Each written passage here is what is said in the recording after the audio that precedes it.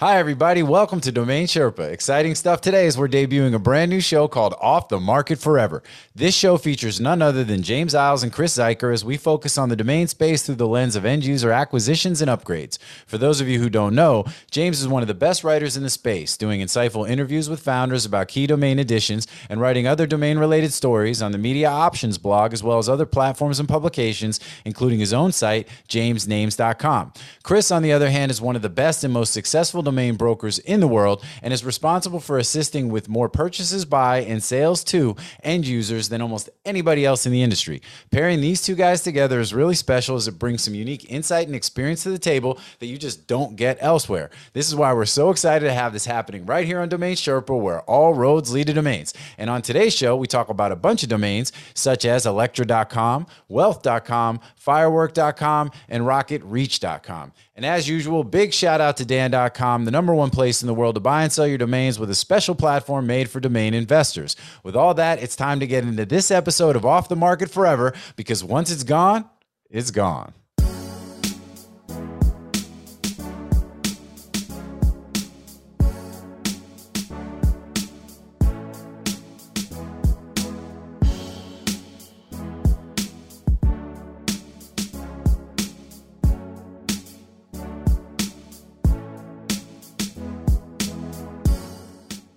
What's up, Sherpa Network? Thank you for tuning in today. My name is Jonathan Tenenbaum, a.k.a. JT, a.k.a. Jay On, and I am the host and producer of Domain Sherpa, where all roads lead to domains.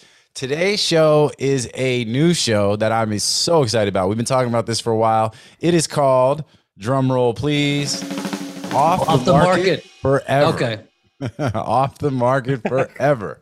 And it's featuring two good friends of mine who are involved in our business, in the Media Options Domain X business, which is James Isles and Chris Zeiker. And I'm going to go ahead and give you guys who don't know, although I think for a lot of you folks, this is a domain-focused show. I think for anybody who's been in and around the domain space at all over the last however many years knows who these guys are, but it is my sort of privilege and pleasure to be up here with them today. So I'm going to go ahead and give them a little bit of a full-on intro. So I'll start below me with Mr. James Isles, a.k.a. James Names, a.k.a. James Isle of Man, a.k.a. Walter Cronkite. So for those of you who don't know, James is one of the leading writers, journalists in the domain space. He's got his jamesnames.com blog. Definitely check that out. It's a domain-centric blog published by him. Prior to founding that, he was the lead writer for the Name Pros blog, published over 700 articles. And that was between 2015, 2019. Keep me honest here, James, if I'm off on any of the details. No, all good. Since then, you've been building the James Names property out, you've been referenced in major news outlets, Mashable, Business Insider, Vice, and then also working with some of the best and brightest in the domain industry, including us at Media Options. So, interest of full disclosure, James does write for us, and which is awesome. It helps us with putting out a ton of really, really great content. He also DN Academy, Domain Name Wire. Shout out to Andrew Alleman. Shout out to, I would say Michael Seiger, but now GoDaddy, right? And DND.com, while working on a bunch of other different projects and other good stuff. And so now that he is part of our team and our camp, we're looking to do this show as part of the Domain Sherpa Network once a month, Off the Market Forever. What's happening, man? How are you, James? What's going on? Yeah, all good, all good. How are you doing, JT? I'm doing great, man. I'm doing great. So keeping it moving, I got one more. My guy, Chris Zeiker, a.k.a. Zeiker's Island, a.k.a. The Plug. Zeiker's Island, I like that. A.k.a. Joe Girard. You know who Joe Girard is, by the way? Oh. He is literally the Guinness World Book of Records, the greatest salesman in the history. He was sold like 13,000 cars working for Chrysler from like the 70s through the 80s. So, and for those of you who don't know, Chris is literally the #1 sales guy in the domain industry. He's been working with Media Options and Andrew for years, and for myself for a few years now too. And he is the guy that makes the engine go. I think, prior to working with Media Options, he was a sales and marketing exec, managing accounts, $100 million in annual sales revenue, I believe. $100 million down. If you're into something, that's a couple million, So, and, but since Chris has come on board, Drew has really given him the keys and, and he's really, taken over and really helped grow Media Options into what it is today, under Drew's guidance and tutelage. Nobody in this space talks to more decision makers when it comes to domain names for end user use of domain names on both the buy side and the sell side than Chris. I mean, he is that guy, and has, responsible for hundreds of millions of dollars in domain sales, and servicing companies that literally make up the top. I mean, if Fortune 100, Fortune 500, Fortune 10, Fortune 5, I mean, literally. Fortune 1 million. It's interesting because you say that it's like one of my lines I use, not line I use, but, in talking to people, it's like, I talk to the best marketers in the world, and the worst marketers, and it's like, okay, what am I, right? As you're talking to them. We talk to billionaires, we talk to millionaires, we talk to, thousandaires. Yeah, absolutely. Well, and that's the great thing about gamut. Well, and that's a great thing about our business. And largely, when it comes to what Chris does, and this is really the focus too of what this show is going to be about. So like I said, we're looking to run this show once a month. This is really going to be Chris and James's show. Because Chris deals with, and when we talk about off the market forever, Drew uses that all the time on social media. When we talk about the idea of super premium domain names or just premium domain names in general, our goal is really try to get those in the hands of their best case end user, right?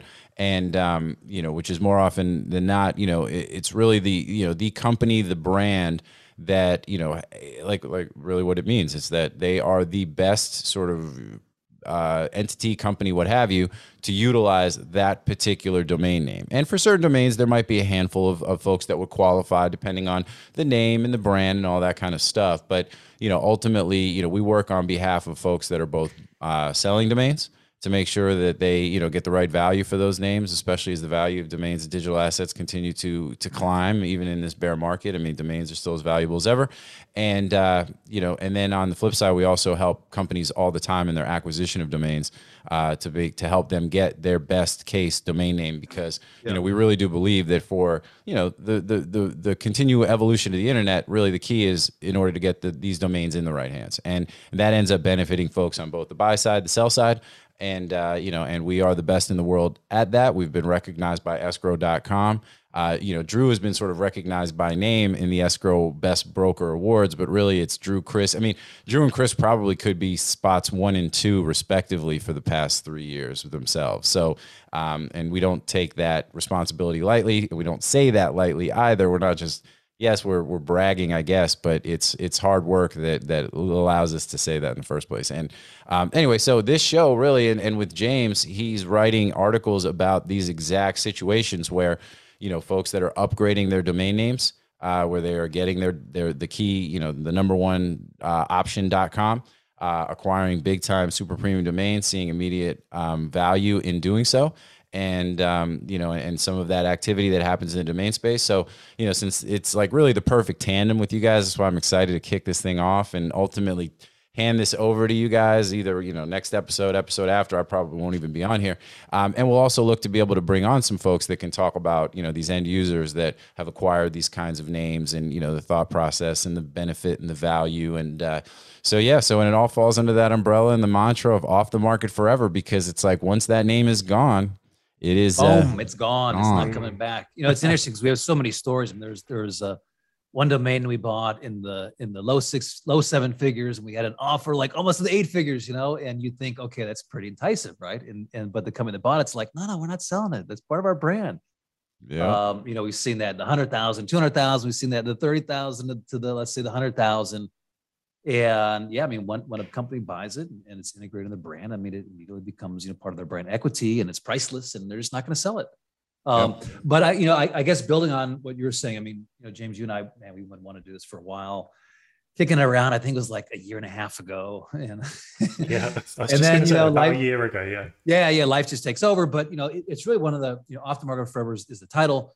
And when I came into this domain space, one of the first things I started to go down was like, why do people buy? Right? I really wanted to understand that. There was like 2 tracks I could go down. I could go down the investor side of the business to understand like wholesale domain names and but on that side. But what really intrigued me, just from my background, was like the end user side. Like, okay, why do brands, like, why do they buy? What are their strategy? Why do they pay what they pay? Like, what's this natural evolution to a brand and the domain name, and how does it come into it? I've developed a lot of frames since then. Frame just way to talk about domain names. One of those was the 7 Dimensions. When I first came in, this is like 6 years ago. I think it was 6 years ago, maybe 7, maybe 5. I don't know. Time flies when you're having fun, though. I don't know. Yeah, no, I mean, we enjoy what we do. It's the best. I tell you, it's the best job in the world. I mean, I'd love it. But people you kind of have to say that one here anyway, don't you? I mean, truly, I couldn't be. I mean, I wake up energized because we really talk to the coolest people in the world. But everything was centered upon real estate. It was like, hey, domains are like real estate, and then it was like this data, and it was all this stuff that would put you to sleep if you heard it, right? If you're trying to sell domain name and you're like, you don't understand, like, this is property on Broadway, they're like, we don't care. Like, we're like one, block off of Broadway. We got tons of business, It didn't have that same emotional appeal to domains, right? And so I had to develop, that's when I developed the 7 Dimensions to how a domain name impacts a brand. That's I talk about that a lot. I've got over 900 podcasts. Go to chriszeiger.com, check that out. Over 100 videos on my YouTube channel, and lots of blogs. But you talk about the 7 Dimensions, like how does a domain impact a brand? But really, James, excited to do this and this, today. Really, just kind of kicking it off, get it going, getting it moving. I think we're gonna develop a good cadence once we get going, because my vision for this show is just to look at, twofold, right? It's like why companies buy, with real examples from your blogs, which are great, and then from the flip side of that is kind of try to look at companies that other companies, I think we might use NameBio, and that bought a domain name, and just once again, like, why did they buy? What's the price? And I think this gives incentives to the end user. Okay, these brands that are looking and trying to justify. Okay, why? Like, we justify this domain. Gives that social proof. Yeah.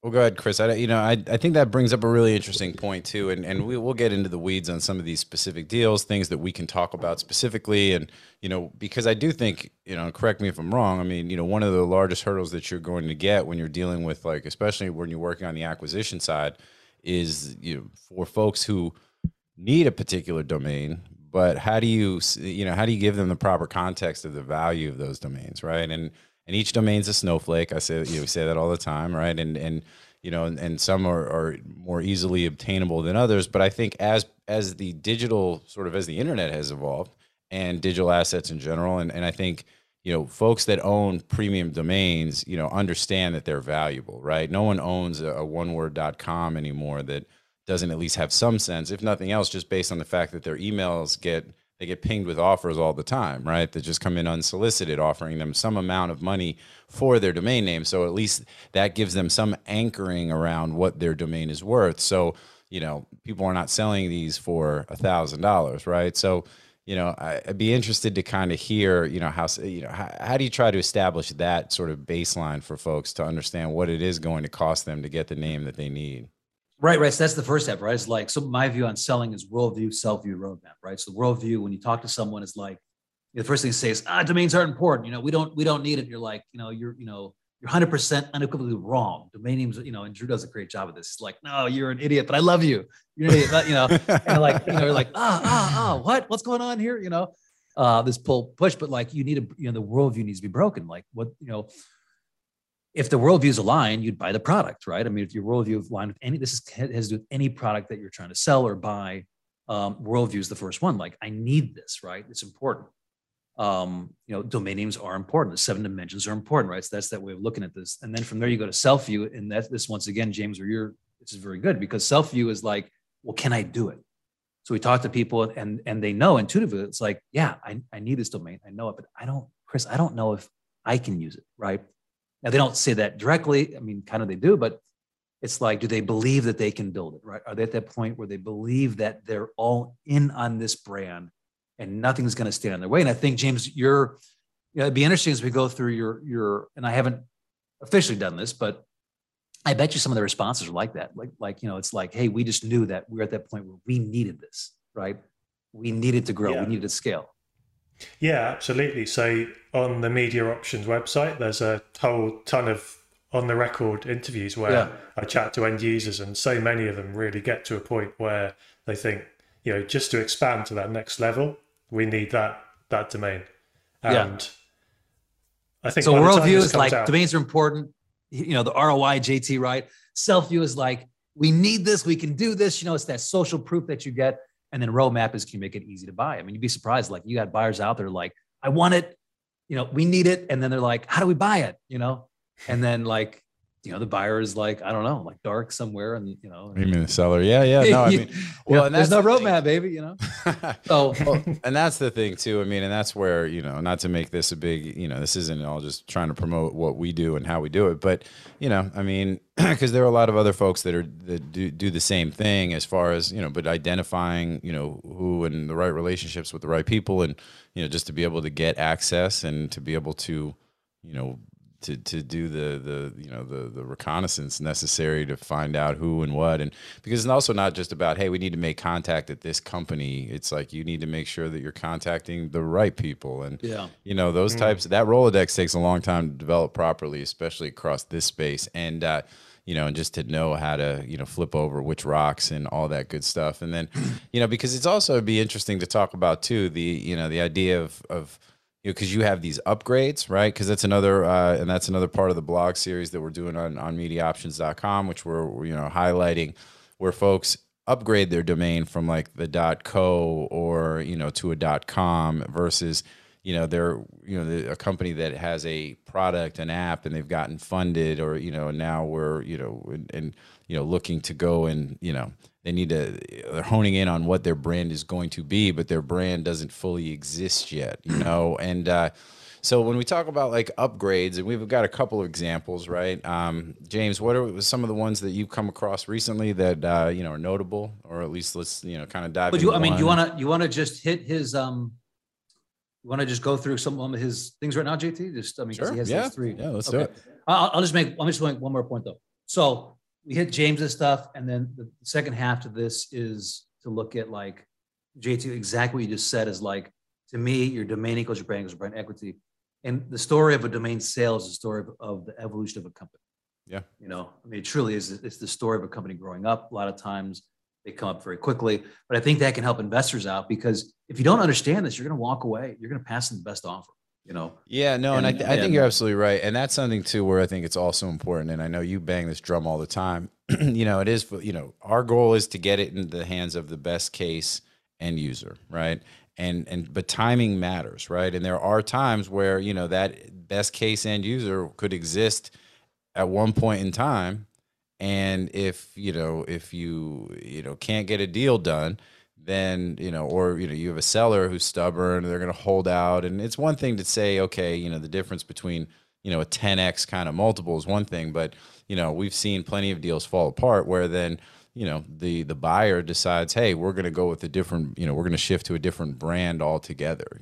So I think it's interesting, or they do a rebrand, and which and then so it's like you have to be able to create kind of the right balance between benefit to making sure sellers get what they want to get for the domain, and making sure the buyers can pay what they need to pay, but also that they get the domain. Because it's like, if you can't marry the two things together in this really funky kind of interesting ecosystem, then that doesn't fit, and then it falls apart. And then you've got people who've passed on huge sums of money thinking like, oh well, this is going to happen, that's going to, especially when you're dealing with, again, particular companies that are moving through a certain part of their life cycle, or if you're dealing with domains that are in a certain, like a certain vertical, right? Like we're seeing it now where, a lot of meta domains is great, Yeah, well, like that whole thing has cooled off a ton, right? I mean, and we expected it was going to, because it exploded and it blew up so fast. Right. And it's all great, everyone's selling their, meta domains for all this money and this and that and every extension and things. And then it's like, but then, we run into a bear market, and, then, a lot of the flashy things, become, less, important, and, people pivot to other stuff. And then all of a sudden it's like, oh man, you had domains that you were getting huge offers, you were turning them down because you thought, no, they're just going to keep going up. and now those opportunities are gone, and they may never come back. So it's like you're trying to educate and work that balance on both sides. It's an interesting, it's an interesting balance and dynamic that you got to deal with on every deal. So yeah. Boom, there you go. That's what this is going to be about. Off the market, because once it's off the market forever, it's going to take it all. It's going to be some good stuff. So yeah, I think we turn over to James when hit one of your articles and kind of go through it. And let's talk about it. Yeah, I think it's worth also saying though that this is both for end users and investors. I think there's a lot of tips and tricks that investors can pick up through this series about. Sorry, I lost my train of thought. No, 100% about what this matters and why it's beneficial to, our audience, which is a combination of end user folks and folks that are, just, have other businesses that are not domain businesses, a lot of tech folks, you know what I mean? And, VCs and PE folks too, as well, that kind of make up our audience because that's a big chunk of who we do a lot of business with. But the domain investors as well, because as they're going and selecting names and then figuring out how to best, work through the process of getting the names in front of the right people to be able to get those deals done, to extract the most value, because a lot of times that is also the case. I mean, the people who are the best use case for the domain are likely the folks that is going to be the most valuable for, right? So they're going to be the ones that are going to be willing to cut that check. Could really, make a real difference for somebody's bottom line. But that's also why it's important that when you have that opportunity and you've got that dialogue and it's there and you've got the chance to get something done, don't take a bird in the hand and just, and let it fly away. Right. So I think that's where, and for us, it's like when we look at our Domain Sherpa audience, I mean, this is a perfect show to expand some of what we've done with the network. We do our rabbit hole shows, which, kind of dive into some of the things like the NFTs and the Web3 stuff, because, we've got digital assets, as a broad, market that, covers not just domain names. So, and as those things continue to evolve and do pretty cool, interesting things, it's, we want and we're into that as well. We want people to, sort of be able to get some of that insight as well. And, but this show is, I think, perfectly suited for, the Domain Sherpa audience, especially the domain maxis. This is literally, this is insight that you're just not going to get, otherwise. And so I'm just excited to be a part of it and happy to be able to bring this to everybody. So with that said, man, with that is kind of one of my things, Saiger will tell me, he's like, man, if you took a shot every time JT says with that on Domain Sherpa, you'd be crawling home. Let's start with one of the more recent articles and let's talk about it. Let's dig in. So the first one that I want to get to is on my blog, jamesnames.com. And it's a post that I wrote today as of recording. Mm-hmm. And it's about electra.com, ELECTRA.com. Okay, cool. Yeah, and so obviously it's a fantastic name, and that's what's also great about this is we'll really get to focus on a lot of really cool super type premium domain names that are so unique and and really some of the best of the best. So electra.com it was previously owned by Universal, right? Is that the so before that it was owned by General Electric. Not sure why it changed to Universal Studios, but it changed hands. Well, no, because of probably Elektra, the comic book character, so because Universal, they had the deal with Marvel Studios and, to do, that's why if you go to Universal Studios, like the theme parks, you've got the Spider-Man rides and, Doctor Doom's Fearfall. I take my kids to the theme parks, obviously. Actually, shout out to Andrew Miller, because I think this was if this wasn't one of his, I know he helped Universal.com he helped Universal acquire Universal.com in that deal with James Booth. And we actually did a Domain Sherpa where I recorded the show live from Universal Studios Orlando. Played all into it, and we got to do the parks for a couple of days. But anyway, but I can expense this out, baby. This is awesome. I think Drew was like, "Nah, dog." He was like, "Nah." It's a marketing meeting. I'm like, "Come on, man." I'm like, he's like, "Wait, churros inside Universal the park, don't qualify." But what was I saying? But real quick. Yeah, Elektra is one of the comic book part of the Daredevil Marvel universe, and so that was Universal's deal before Disney bought Marvel. So, which also probably explains why they were willing to get rid of it after a certain period of time, because then they no longer had the need. They no longer were the best use case, sort of end user for the domain. So, who bought it? Do we know like what details around that? So there aren't a huge amount of details out there about who bought it. What I do know is that the company that did buy it acquired Elektra.co in April 2022 for $50,000. So yeah, this is a very quick upgrade for them, really quick. Yeah, that's awesome. And it's interesting because I mean that's what we see. I mean, like, okay, there's not James. I think your articles on media options might have a little bit more insight, right? Because the owner, I was actually just in the interim here reading the wealth.com one. Maybe we hit that one when we're done, because I think there's a couple of good points. In this one, there's not much. We don't, we know that they upgraded from like Go. I'm just looking at it here. They upgraded from. Help me out here, James. What were they before that? They were. Well, they had Go-Elektra.com. Yeah, Elektra.co to Elektra.com. Yeah. So Go-Dash. Okay. Okay, that's actually a different company. Okay, which is kind of the point, right? So I mean, they went through this upgrade where they and that's what we see a lot of times. Companies, they come to say, "Hey, Chris, let's look at this one, but let's also look at these other variations," right? I mean, in my mind, a company, from a company standpoint, you need to own all the variations you can, right? The .co, the .ai, the XYZ, because you want to own the global positioning. You don't want another company out there, another brand, other trade, there's forbidden trademark classes, right? You don't want them to own that. And so it's smart for them to, not hit the .co, then hit the .com, and to try to get as many as possible. Now, from an investor standpoint, I think Drew's talked about this, and other people talked about it, like, you're kind of better off selling some of them, right? Letting the .xyz go, the .io, if you have the portfolio, that way you allow the ecosystem to build, and then, to come after the Yeah, that's a really great point too. If you've got a handful of them, right? Like, let's say you're somebody who has Elektra and a bunch of the different TLDs, saying like, and you don't have your .com buyer right away, which is obviously your big buyer. But you can sell the XYZ, right? It's like, then, and it's to a company that has some real potential. Maybe they're possibly going to get funded, or they're somewhere in their, sort of in their funding phase somewhere in their life cycle. And, that's a really great point. You're planting the seed, to where it's like, and then if they're successful on that domain, then it's like they're naturally going to come back to you for the .com if you have it, right? And I think that's really a really kind of cool, interesting point, because go ahead. Well, or it's the other way around, right? So let's say they take the .com down. Now, other companies, there's stories, right? We were looking at name bio, like, Lucky.io, right? There's all these other ancillary brands that are out there, Mint.io, right? That other companies then can say, I like that word.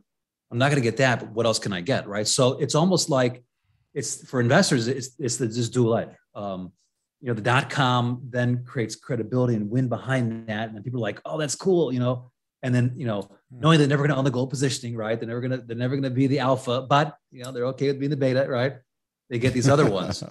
And I think they're putting having the .com off the market forever has the ability to make the other TLDs more valuable, because if they can brand around like a .io or a .xyz and just be that bit different, I think that it can create some value for a domain investor that holds that. They can probably ask a higher price, especially if it's if it's a really popular keyword, for example. Mm-hmm. Yep, I would agree. I agree with yes. It also makes it more valuable. But in my negotiations, I've never seen it where, like, you have the .net.org, and they're like, yeah, let me pay you X% more for these other domains. It's usually they want one, they go in, they get that one. So, in this case with the Elektras, like, I can see that. When you look at LinkedIn, there's several different companies with that brand in it. So, it's a popular brand. And, for them to take it down, I think was pretty important to take, both those down. I'm not a big fan of the .co. No, but I think there, and this is probably something where if we could get additional insight, it'd be great. But maybe we will as it gets a little clearer as to who's who and what's what with it. But yeah, I mean, look, if the idea was, and I would agree, I'm not a huge .co fan. It's too close to, I feel like I actually like .io better than .co, because there's enough variation there where at least it's not. Co is too close to com, and because of that. I think it's like if you're operating your business on a .co and there's somebody else who has the .com, just think about the amount of email leakage and just the amount of huge, yeah, absolutely. I mean, you have to and we see it all the time. I mean, Drew talks about it. We see it with a lot of the domains that we own.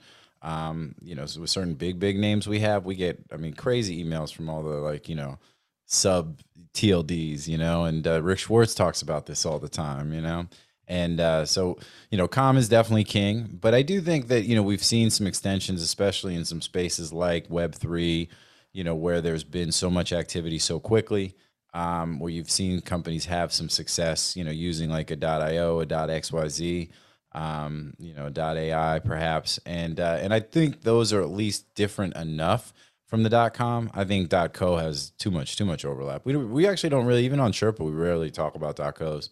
But I do think it was key for them to grab it if the plan was always to get the .com, kind of to Chris's point. It's like, then that way you don't have somebody else that's kind of biting at your ankles, with the James, what were they before that again? Do we know what they were before? I'd say, I think it might be a new company. Okay. I can't find anything else beyond. Okay. Yeah, because I couldn't find it. I'm thinking it's a new company. Yeah. So we'll move on to another one, but putting a pin in this one, it'll be interesting. And like I said, do we know if, because this was part of that Universal portfolio, do we know if Miller was he involved in this deal? Was that something? Yeah, he was. Yeah. Okay. So it was Miller and Loomis. Oh, interesting. Okay. Yeah. So we've got, Miller will be on Sherpa, like our Sherpa review in a week. Maybe we can hassle him a little bit, see how much he can disclose by way of like the company. But if nothing else, this would be the kind of thing where as this show evolves too, we'll track some of these, as we see these things happen without seeing who the company is. And then once the name starts getting put to use, it's like we'll have an opportunity to, to talk about it more. Also, too, for deals that we do, we'll have the ability to, to the extent we can share. We can't share a whole lot of info, but, we can get some of these founders on the show as well to talk about, the thought process and answer some of these questions from that standpoint, which I think will be super helpful for, the domain sellers and the domain investors to get inside the heads of the folks that they're ultimately trying to. These are literally the unicorns, the white elephants, or whatever you call them, that when we talk about people selling, I used to run Namejet for years. And, it was always like, oh, but selling on, domain investor centric platforms is cool. But the end users are literally the pot of gold at the end of the rainbow. So, well, it's why do we buy? Why do they buy? What's the point? Like, yeah. At the end of the day, it's like, that's just where I start out with. James, you want to hit wealth.com or what else? Hit one more and then hit a name bio, then call it a show. Are you going to keep it short for the folks today? So, well, hey, before we jump, so we're going to talk about wealth.com in a second, but right before we get to that, let's really quick jump to a commercial. And then we'll be right back here on Off the Market Forever on Domain Sherpa, where all roads lead to domains. We'll see you guys in a second. Boom. Get money.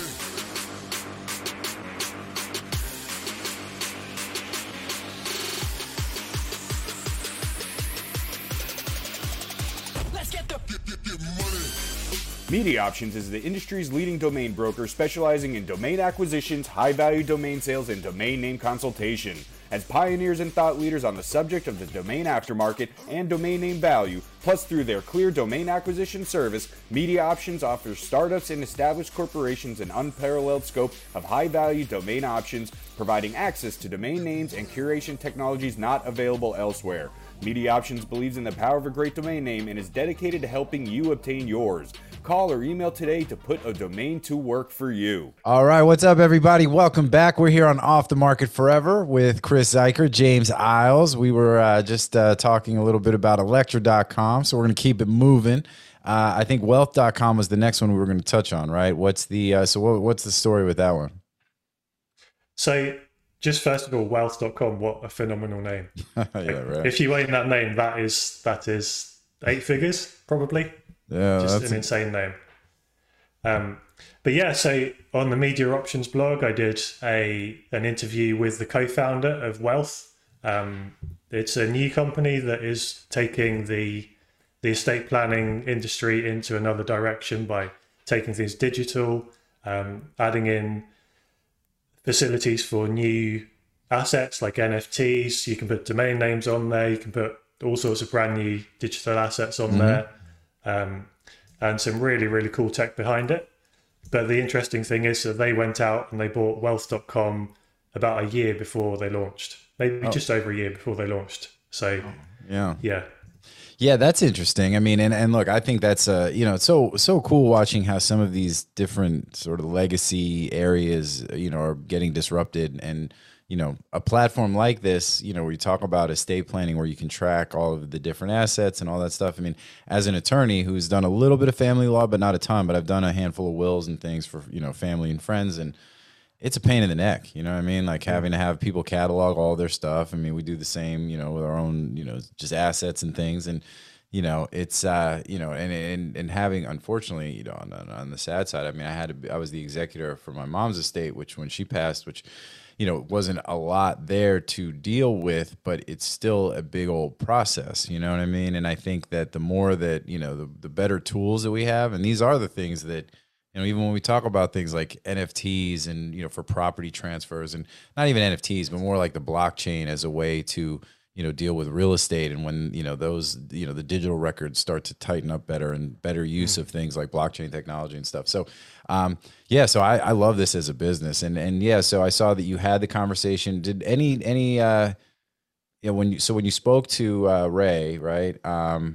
Did he have any insight as to, so they acquired the name and then sat on it for a year? Like what was the deal there? Any insight on that? So Ray had sold his company. His company was called Emailage before, so a different space. But He sold his company, and it was locked down, and he was looking for a new challenge, and ended up acquiring Wealth.com because of a person that just to develop a project for a personal need, basically, of how to plan his estate. And so from there, he just built out, got the software together, got developers in, got a whole team in to help him out with this, and they just went from there. And they launched not too long ago, and it seems like they're doing really well so far. Yeah, and I think one of the comments from the article that stands out to me that I think is, and we've heard this a lot, is that when he went through his fundraising, that having the domain wealth.com was something that let people know that he was legitimate, and, and he acquired it. He didn't disclose the price, but he said it wasn't cheap. And, but the seller knew the value, and this was the guy, right, who had the means and the idea, and, but it was, Can we, let's read that quote, because that's a good one. I mean, I think that section where it says this is on the Media Options blog. And JT, I don't know if we can put this in the notes on this. Yeah, I was actually going to say, so the way this will work too is we'll highlight all the names we talk about. We'll highlight them in the description of the episode, and then we'll have links in there to the articles themselves. So to the extent that anything we talk about is based off of a James article, whether it's on Media Options or otherwise, we'll put the links in the. So go to so for those of you who are listening to this, because more folks actually listen to the episodes than actually watch the episodes. But go to the domainsherpa.com site, and for the particular podcast episode, you can get links to all of the articles for the domains that we're going to mention, to the extent that there's an article involved. So I want to hit a couple of things, James, and get your input on this. And I want to read that, JT, because it's the section. What is when the reaction to your wealth.com domain? He said there are people that say that we hired who say, wow, these guys are for real because they already have the domain. I can't believe it, right? Like literally they say, I can't believe it. Yeah. It says, for example, for people from Goldman Sachs, the domain itself told them, okay, these guys are real. The domain made a difference, right? So this the self view, like, wow, you can do it. Now, I don't know. Did he give you, is there any info about what he sold his past business for, or who he sold it to, or? Yeah, I just I was hoping you would ask me that because I can't actually remember. It was Emailage, and it was sold to LexisNexis. Is that how you say it? Mm-hmm. Okay. Yeah, I think the price might be out there, but I'm not sure. I couldn't tell you offhand. So probably for a pretty sizable amount. So, when I look at the different buyer types, there's 5, right? So there's and these are like who buys domains. So there's the hobbyist, the small solo entrepreneur, the national legacy, the buyable scalable, and then there's the high rev entrepreneur / Fortune 500. And so I would classify, and what was the gentleman's name again? Ray? Right. Yeah. Yeah. I would classify Ray as that high rev entrepreneur, right? I mean, he bought it, he ran a business, he sold it, he gets it, right? It seems like he was an email, and so he's got some money to invest in. He's kind of that buyable and scalable. And so these 5 buyer types, as you move up, is what you pay, right? So the hobbyist will pay $2,000 to $5,000. It's a GoDaddy, right? They're drinking beer at night. Listen, man, you missed that second beer. They moved on from your domain. You have to have that buy it now price. And you move up to that high rev entrepreneur, they'll spend $350 upwards of $1 million, right? I'm telling you, this domain costs 7 figures. Pretty confident. Yeah. I'd probably say more, to be honest. What's that? I'd go into 8 figures for this name. Yeah, I would say, I'd agree. I mean, and that's funny, because we do this in the domain game. We talk about, buy and sell prices and everybody guesses and all that kind of stuff. I mean, it's probably, look, he says in the article that, the price the seller had put on the name, the guy was pretty set. It doesn't sound like there was a lot of negotiation. So my guess is that, whether it's, Drew and other folks in and around the space who've inquired over about wealth.com over the years, people probably know, generally what this was. We probably find that out as well. So do I. That's how I was shaking my head, JT. It's like, oh, okay, yeah. Listen, most of the domains that James writes on, I've probably 85% of them I've touched. I've not, there's some kind of interaction there. Yeah. But okay, I mean, my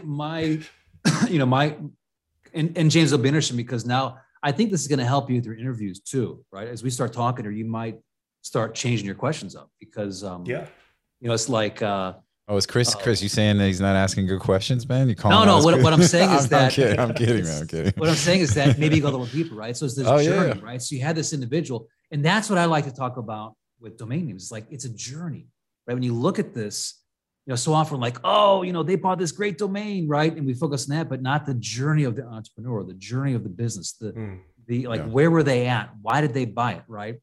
And why was it important? So in this instance, he bought it pre-launch, right? So he had it. And so, he was able to look legitimate from day one, I'm sure he went in. And look, Ray, and it's Ray Carvalho, Ray Carvalho. And this goes to the point too, as this show continues, we'll start bringing on some of these founders as well. So we'll really be able to hear it from them, which will be really, really insightful and interesting. But this guy's the real deal, man. I mean, like when you read like the rest of the article and you talk about how he invested in a company called Speedbird, which is like a drone business, right? And they were using, Speedbird.aero, AERO, right, as their domain. And, he said like, he invested in it and immediately had them change the name or gave them the name speedbird.com, right? So, so he said, so instead of giving them champagne, because we closed the deal, I gave him the domain name. I mean, this guy is literally the dude. Like, he's like, he gets it and understands it, which is why it's like, and obviously we're rooting for, and I think, it'll be great to see how wealth, kind of how it along in its journey. And I mean, you couldn't have a better sort of kickoff to the, to the story. There's obviously a lot that goes into it, but, as far as like the foundational piece for them kicking off their business, like, it couldn't be better. I mean, I even remember Jason Calacanis talking about investing in, in the big Silicon Valley guy who invested. I forget what company he said he invested in, but literally just because they had like the one word premium.com domain name. He was like. So I think that was Calm.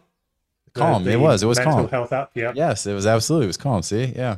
And so that's another one where they got the domain really early on, and it paid dividends for them. Yeah, well, to me, it's like. It's that confusion, right? It's like, they got this great domain, but what it is, it encapsulates the belief of a founder in what they're building. Okay. That's, you know what I'm saying? It's like the domain is there, your premium, right? It shows you're going to own the global positioning. It shows you understand the 7 dimensions, right? Branding, marketing. So the 7 dimensions are global positioning, industry positioning, branding, marketing, SEO, and your ability to scale. And hopefully that's 7. Hopefully that's at 7 there, right? So what it does is it shows that you understand this, right? Mm-hmm. And when you get someone in there with this dash and all these other things, it shows that you don't understand the fundamentals of marketing. You don't understand of communication, of trust, right? Of this brand equity. And there's times you can't own that.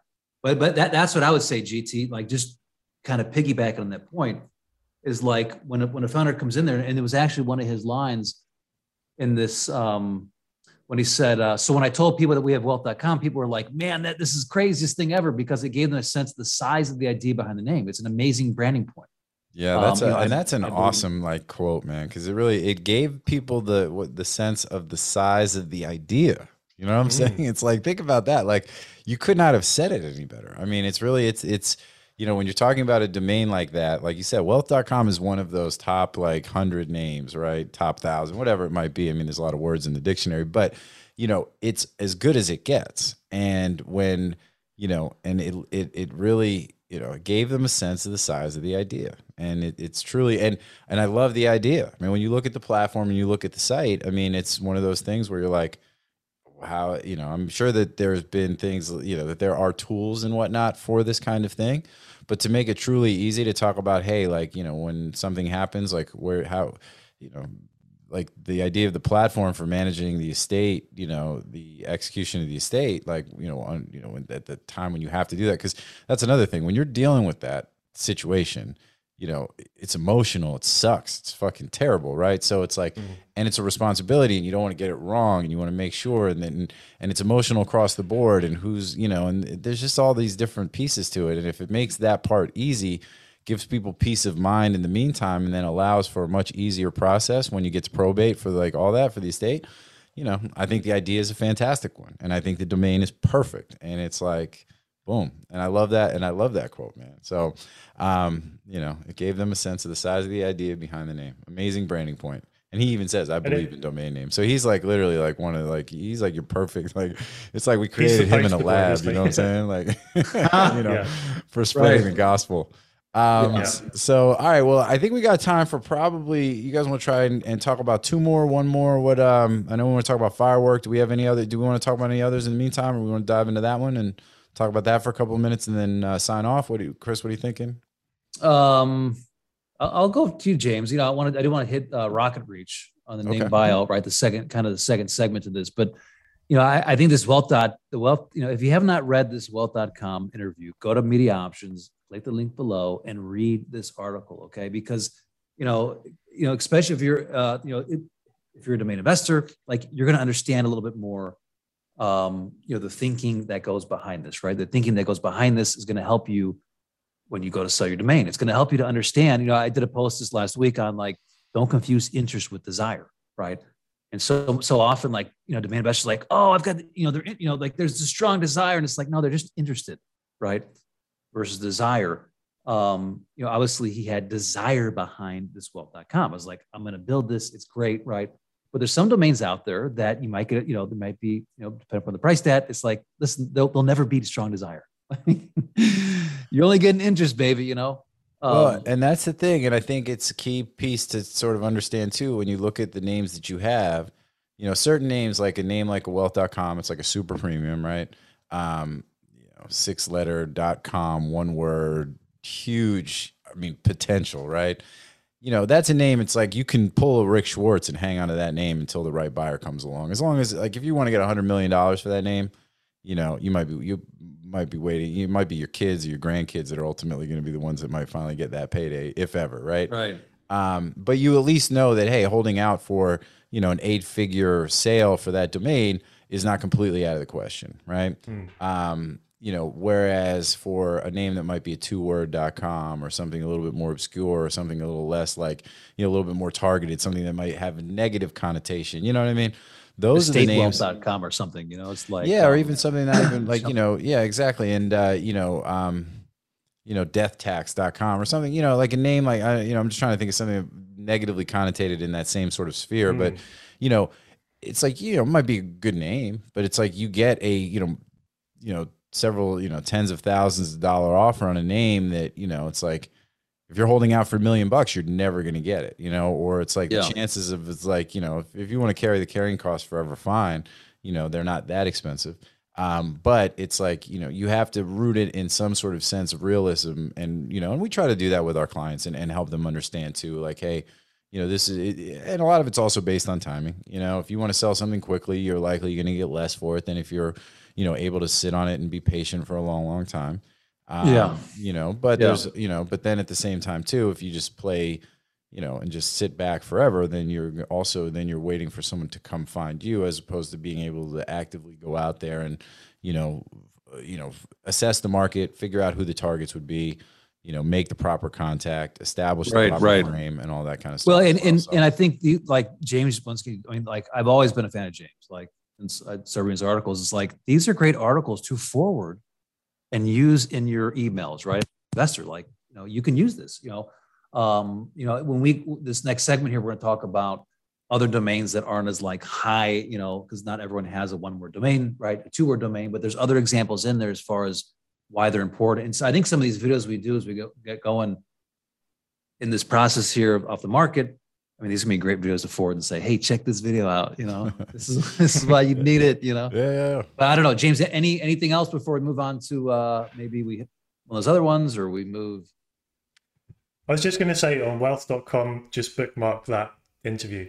So I think that interviews like that are so good, even for lower end domain names. If you're trying to sell a name in the 5-figure range, 4-figure range, I think that hearing from an end user like that is such a valuable resource, and it sometimes works a lot better than if you just write 5 paragraphs worth of content. I think that's a good point. I mean, these are tools. Look, we do this because we try, we want to educate. I mean, when Drew acquired Domain Sherpa from Steiger, 6 years ago or whatever it was, it's like, the idea was to continue to drive the, education across the space. And, these tools, these episodes and these blogs and the things that we're doing, it's like, like you said, use these to help, make your case. Cause these real world examples are could help, give the proper context to your client, your buyer, whoever you're negotiating with or whatever, when, and for like this one, for example, is to,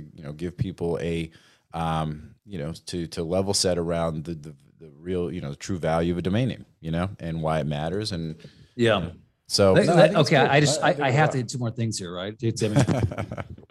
No, hey man, we got as much time as we got, man. It's all good. Okay. After I fix my mic, you guys hear me? My mic just like the cord dropped out. It's like, I'm the guy talking with nothing. But like, seriously, this is a great article. I just, I mean, we could hit it so many different ways, but right in the beginning, it said, is the domain important when it comes to people trusting your brand? He said, one of the main reasons I wanted the domain is because of the trust factor. But I knew it was just the beginning. There are a bunch of things, so he said trust, right? I mean, one of the main reasons is trust. It brings trust immediately. You hear it. It's like, boom, trust, right? Your domain equals your brand equity. And I've often said, like, there's an 8th dimension to the 7 dimensions, right? This overarching thing, which is trust, trust leads to conversion, it leads to profit, it leads to loyalty, it leads to long-term customers. Yeah. And I think Chris, especially, go ahead, James. I was going to say, especially in estate planning, if you're going to trust all your financial information with a company, are you going to trust deathtax.com? Or wealth.com? Which one are you going to go with? Yeah, I think that's an absolutely great point too. You remember your Dave.com interview, James? Because I put that in my blogs. Like, that's exactly what he said too, right? So he's in financial planning. He said, try Dave, just didn't bring trust, right? Dave.com instilled trust. The second part to this is super important. He said, the other thing, the name about the name is that it's generic enough that we can go in different areas. We can do a bunch of things and we don't need to change the domain name. And that's super important. I give the example of Zen Payroll. Zen Payroll was like, they did payroll, right? And then, as any company, once again, like, domains are companies and companies need to scale. If you don't scale, you die. They were scaling and they said, well, they got the point. It's like, hey, we're more than payroll, right? So they came in with their niche, which was great. Boom. But then, that's how most companies get started. They like just niche off something. Then they scaled and they realized, Zen Payroll, it boxes us in. So they rebranded the Gusto, right? Of course. And so like, just if you're a company, like do it in the beginning, Yeah. Well, don't wait. I Like, don't- agree. I mean, I think that, look, to the extent you can afford it, it's almost like, there's certain things where it's like, if you can afford it, get the best that you can possibly afford, right? Because, if you're nickel and diming, plus, I mean, look, we can get, and we don't necessarily have to get into it particularly in this show, but just the amount of marketing value that you get from a killer, .com. I mean, the amount of marketing dollars that you can save by not having to establish like, oh, hey, here's what we are. And like, having to, if the domain helps to tell that story and conveys a lot of the same thing about trust and awareness, it's like, you're saving all sorts of money. And, because I think also when you look at different phases of, the company's life cycle, it's interesting because, a lot of companies will start on the best name they can afford. And then as they become successful, or as their needs change. And I think, so you deal with a couple of different sort of, some of it is timing, right? And funding. I know, James, we were talking about this, and this is one of the things that, on one of the blogs about, how many times you see domain upgrades or domain purchases happen around funding, right? Series A, right prior to, right after, those kinds of things. I mean, one of the examples we were going to talk about, and might as well just dive into it right now, is Firework.com is a company that, raised $150 million. And then upgraded from firework.tv to firework.com. And this is actually an article that you wrote on Domain Name Wire. So we'll put the link here. Shout out to Andrew Alleman, the other Andrew. But, this one was actually one of ours. We assisted in this deal. We can't disclose any additional info, but, but it is one of those where it was, obviously, super happy to help. And, I think it's one of those things where this is like a perfect example. They raised money. They knew they needed to, do the upgrade. They were able to make that happen through, the help of us and all that. And, the folks that funded them, it's badass, right? It's like, now they're literally where they're going to stay. And, and I think part of it is that, this funding round, I think was, helped kind of get them over the hump on being able to cut the check that they needed to in order to be able to do the upgrade. But, and people are going to approach their business at different points in their life cycle with different means. And so, look, you can, get what you can afford. It's like you can't overextend. If you can't afford a, 6, 7, 8-figure domain, then you just can't do it. But, at some point, you almost have to think through, kind of into Chris's point. You also want to be careful not to pigeonhole yourself, not just on extension, but you talk about the Zen Payroll example, and like they, were pigeonholed their business. They had a .com, but then their business sort of model was pigeonholed by their name. And, and it's like, well, if people can figure it out or they know we do more than payroll, it's like, yeah, but it's all in the name. I mean, and people have short attention spans, and you give people too much credit to think they have access to more information than you realize that they do, or that they're willing to do more research than they're willing to do.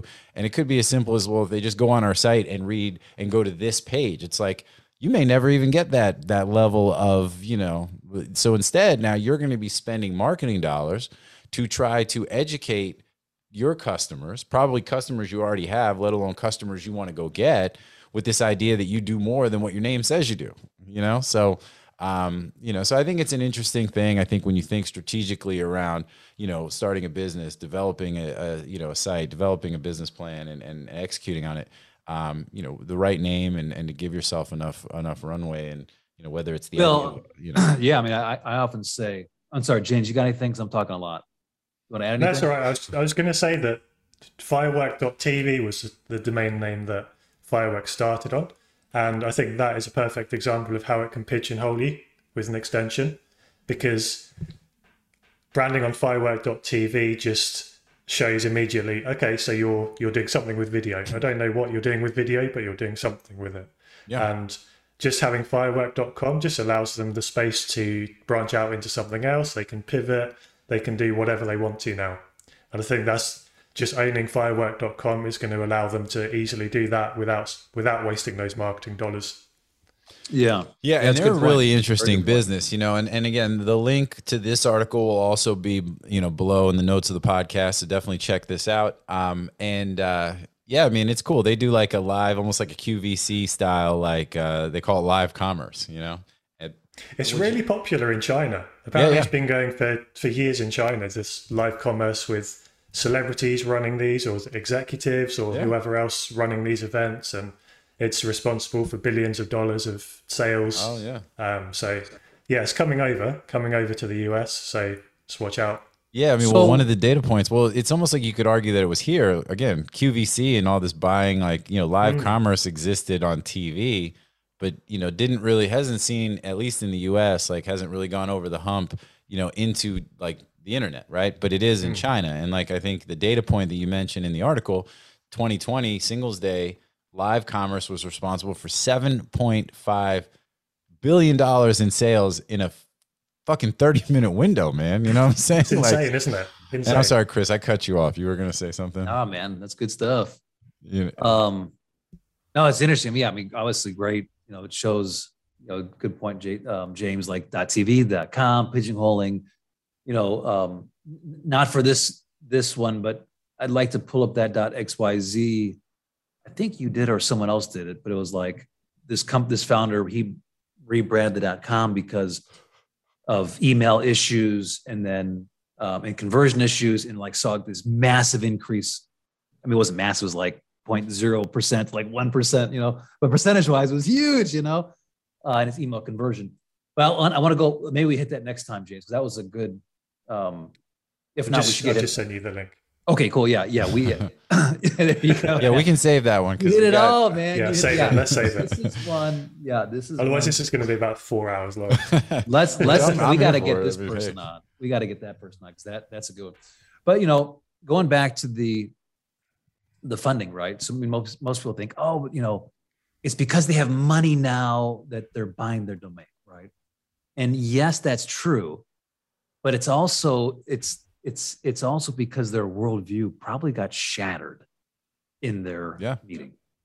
Well, like, that's a great point. Yeah, go ahead, because I got a thought on that. But go. Yeah, I mean, like, so if you think my this process, right, of how we buy, right? It's a worldview, self-view, roadmap, right? So the worldview is I don't need it, it's not important. And listen, I talk to these founders, I talk to them pre-seed, I talk to them after seed, right?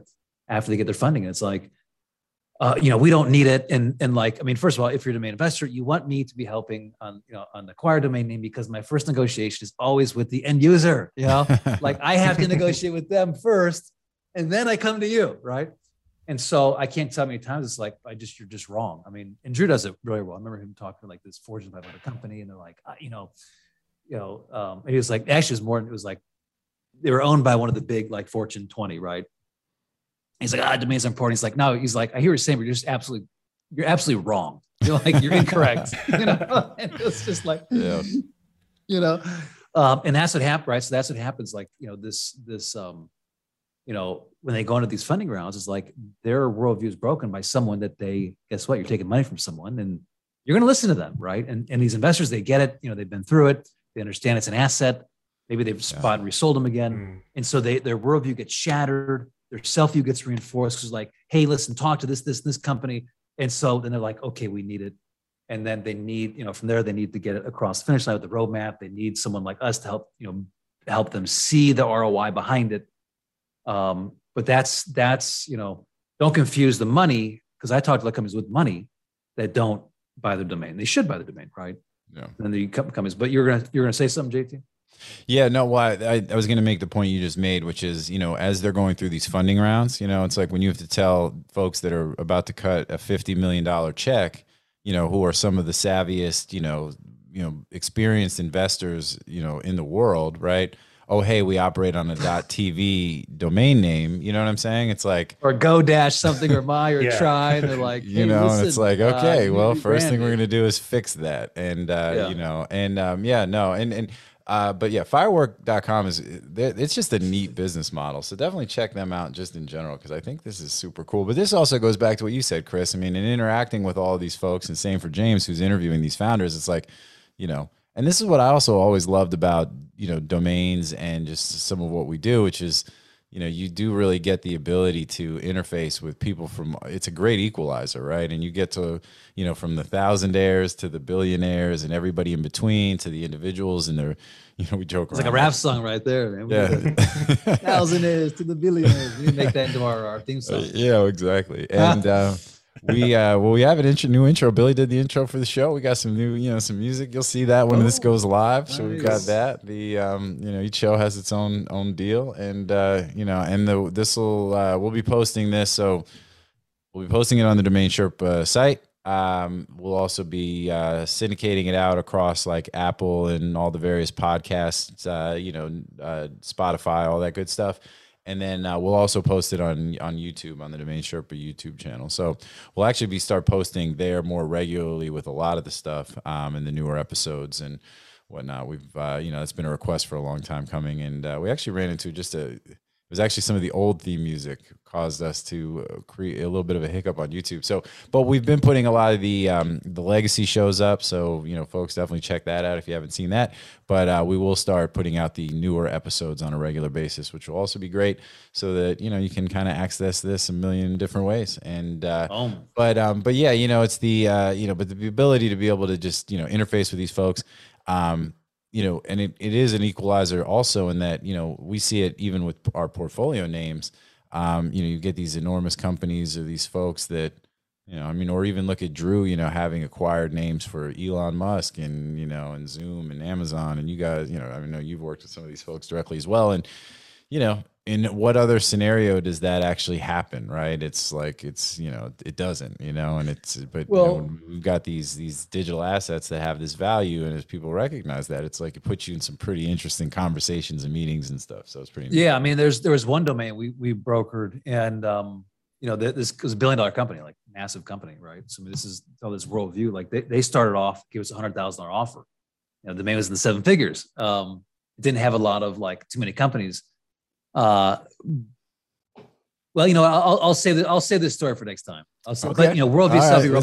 We're teasing it out for next time. I like it. JT, to your point, I mean, you know, I know we wanted to hit. I think we're going long here. I was going to hit name bio, but maybe. Well, no, let's do that because we said we're going to do it. So we'll take quick 5-10 minutes tops and just talk through that really fast. But you know, we were going to just call out a specific or an acquisition or purchase or something that you saw that you want to talk about. Well, I mean, so we wanted. I mean, I think that it'll evolve, but the thought as James and I went into this was like we had his blogs, which go into like the end, you know, like actually someone who bought a domain, what the domain is. We kind of talk about it.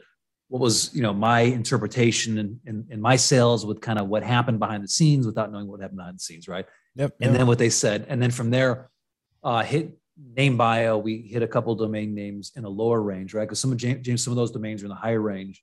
Yeah, of course. We hit some of the lower range. Yeah. We just talk about this evolution of why domain sells, right? Yeah, sure. So which example? So let's do one from name bio. And which one did you see that you wanted to mention? So I'll just preface this by, you know, so the first half is kind of end user. This half is kind of the investor to say, hey, well, like, you know, why did they buy? Where are they at? I mean, we all want the $1 million sale, but they're not always going to be $1 million. And like last year, I took like a couple of days. I pulled all the name bio sales and I went through to look for examples and say, okay, well, this domain was bought for $15,000. Why did they buy it? Who bought it? Right. This domain was bought for $35,000. Why did they buy it? $75,000, $100,000. So I wanted to get a picture like for who's buying this, right? And that's what led me to the 5 buyer types: the hobbyist, the small business / solo entrepreneur, national / legacy, Bible / scalable, and then the high rev. You know, knowing where your domain falls within this is, you know, knowing, you know, what price to sell it at, right? Knowing when to sell it. You know, some people are okay waiting for that company, you know, in gambling, saying, hey, that company is a small business. I think they're going to become a national. And so I'm going to hold off until they get to this point, or I'm going to hold off until they get to the Bible scalable, right? As far as the price they're going to pay. So the one that I saw, which actually hit home, was rocketreach.com. And James, did you see this one on the market anywhere? No, didn't see it at all. And yeah, to be honest, I've heard of Rocket Reach. They're in, what are they in? Like an outreach company. So I use them whenever I seriously cannot find any other email. It's a pretty good tool to use because you can plug in like the LinkedIn address, and then you get the an email back for like what their LinkedIn is, or it gives you other, kind of the other tools. But yeah, it's a lead gen tool, so good for investors. So I'd kind of assumed that they were already on .com. I've heard of them. I haven't really used them before. And I just assumed that they were on .com because they seem like quite a big company. But yeah, really surprised that they haven't got it already. Yeah. Well, I tell you what, like I always, like whenever I would need to go to them, I would type in the .com, like, they don't own that. Okay, .co, right? So there's massive confusion, on my part, just trying to find them. It looks like they raised money, years ago. It looks like there's no official, I didn't see them on Crunchbase as far as raising money. They've got quite a few employees, 75 employees. So, I mean, they've grown to that larger level. I'd put them in kind of that national / legacy. And which is interesting because they bought it for, at $40,000. Which is an amazing price, really. Like that they could get it for that low, because they've been around such a long time. Sometimes when a company is so well known and you can tell that they're the only end user, sometimes that price can just creep up and creep up and creep up. Yeah. And so yeah, $40,000 for the exactmatch.com, even to save you just typing in the wrong domain name every time you use it. Oh yeah, just saves that. Where did they buy it? What platform? It says GoDaddy. So they just bought it off of GoDaddy for 40 G's. Yeah, I mean, it's interesting. We'd have to. I don't know any, the history beyond that. But it's interesting because in that domain, they did. I'm going to actually check out archive.org here. I want to see. That domain. There's really only one buyer, right? I mean, it's rocketreach.co. Yeah. I mean, I don't, I don't know how it transcends, beyond them. So, I mean, you have one buyer.